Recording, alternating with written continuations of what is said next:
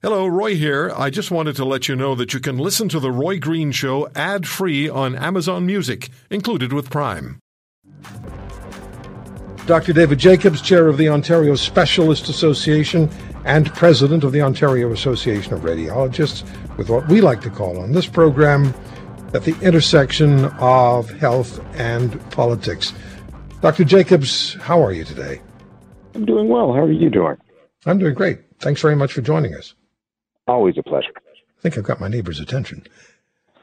Dr. Jacobs, let's start with the Federal Employment Minister, Carla Qualtrough, suggesting that anyone who loses his or her job because they are not vaccinated should not qualify for employment insurance. What do you think about that?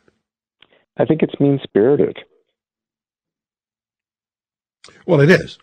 And it's more than that, isn't it? Because we're talking about people who have contributed for many times, in many occasions, most occasions, for years, to this program, which is a safety net to take care of your mortgage payments, your food requirements, just looking after your family.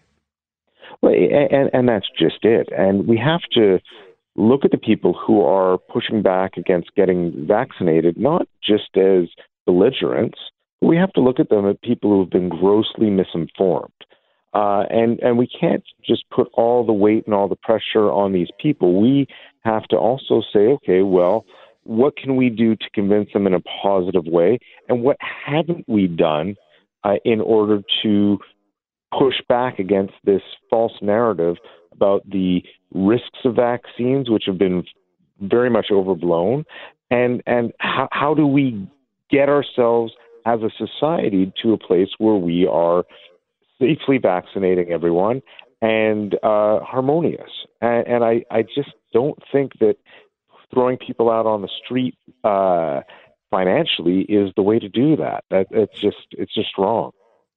Yeah, and I wonder how much of this is directed toward healthcare professionals, because that continues to be an issue and a concern to governments, and I think to all of us. And in Quebec, the mandate for healthcare professionals to be vaccinated, the mandated date was changed by a month by Premier Legault. So they're moving in an opposite direction, at least temporarily. Do you think this word from Ottawa is directed, maybe largely, toward the healthcare profession? I'm not sure. I don't feel that that's the case. I think that at least when you look at Ontario, a lot of the hospitals where they have patients at the highest risk are just putting their foot down and saying, no, our patients come first. If you're not willing to get vaccinated, you may not work here anymore. I wish that we could see that in Quebec, but they also have different numbers there in terms of the percentage of healthcare workers who are vaccinated. We can do that in Ontario because we can manage the system absolutely just fine without the few people who don't want to get vaccinated. What I suspect is happening in Quebec is that they have a much larger number of healthcare professionals who are declining vaccination. So they are at risk of having to shut down ORs and not being able to maintain the healthcare system.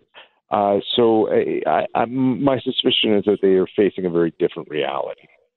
What is your sense of healthcare professionals, doctors, nurses, paramedics, others in the healthcare profession who have decided not to be vaccinated? What's your thinking? Well, it's a difficult one. There are very few doctors who refuse to be vaccinated, vanishingly few. In terms of nursing, you've got an increased number, but again, it's a very small percentage. So why are they not getting vaccinated? Misinformation is probably the chief reason. Just probably a certain amount of fear. But when you look at every healthcare professional, we've received tons of vaccines in order to be able to work in our hospitals right now. You're not allowed, and even to go through medical school, you have to have a battery of vaccines before you can even set foot in the hospital.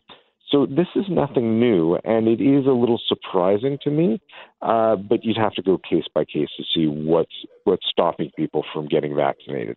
I think at this point, with a group that's as well educated as the healthcare professionals, at some point you're just going to have to say, well, there's just no getting beyond this with this particular individual, and we'll just have to move on. And that's what's happening in most hospitals in Ontario. Mm-hmm. We call these segments the intersection of politics and healthcare. So politically, there have been initiatives undertaken, and I think politics is at play as societies begin to reopen. And we have different rates of reopening. British Columbia is certainly different to that of Ontario. And the Ontario government now lifting all mandatory or remaining capacity limits for restaurants, gyms, bowling alleys, dance studios, and so on. That changes on Monday. You support that? So here's the thing: when you're talking about across Canada, every province, Canada is massive, and many of the provinces are barely connected in terms of population exchange. So each part of the country is facing very different realities. And when we look at Ontario, our numbers of cases are extremely low. The people who are in hospital are predominantly the unvaccinated, or the people who are too old or unwell for a vaccine to have a good effect on them. And when you look at compliance for vaccination and masking, whatever, it's very high. So given the fact that we've gone through all this effort, gotten vaccinated, brought our numbers down, it makes sense to start opening now. That having been said, you have to be ready to kind of back away if things start to get a little hairy. If the numbers, and not the number of cases, but the numbers of people in hospital or in the ICU starts to bump up, then you're going to have to revisit the decision. Yeah, I'm going to be speaking with the president of the Canadian Medical Association, Dr. Catherine Smart, tomorrow, and she is advising the Saskatchewan government to become more directly engaged than it has been so far. And they do bring up, the CMA does bring up the issue of, if necessary, engaging circuit breakers, and that starts to sound like lockdowns to me. I don't know how willing people would be to accept lockdowns in October of 2021. I guess if we get there, we'll see. But let me ask you this is a final question. Listeners who are determined, and I hear constantly by way of email, by way of texts, direct messages, phone calls, listeners who are determined to not be vaccinated, and even those who are vaccinated and have been very supportive of it, have doubts about booster shots. What's your thinking on boosters? Well, so first of all, you have to ask yourself, is it really a booster? So when you get your hepatitis B vaccination, as a physician, we all get them. It's a 3-dose regimen. When the teens get their HPV vaccine, it's a 3-dose regimen. It could be that the vaccines that we're dealing with are just needed to be a 3-dose regimen. The other possibility is that we're dealing, and this is what I think we're dealing with more, is that we're dealing with more of a flu-like situation where we're going to be getting a vaccine annually. So the risks of getting vaccinated are extraordinarily low. The benefits we've seen are incredibly good. We see a 95% or in that order protection against severe illness. So getting this shot as a 3rd dose, getting it once a year, I don't think people should be too worried about that. It doesn't have a major negative impact on most people's health. The complications are very, very uncommon. The benefits are very high. So it's just a risk-benefit ratio, and here it's quite clear getting vaccinated is very much in your best interest.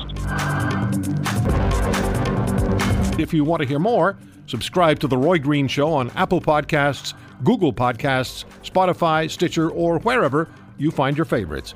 And if you like what you hear, leave us a review and tell a friend. I'm Roy Green. Have a great weekend.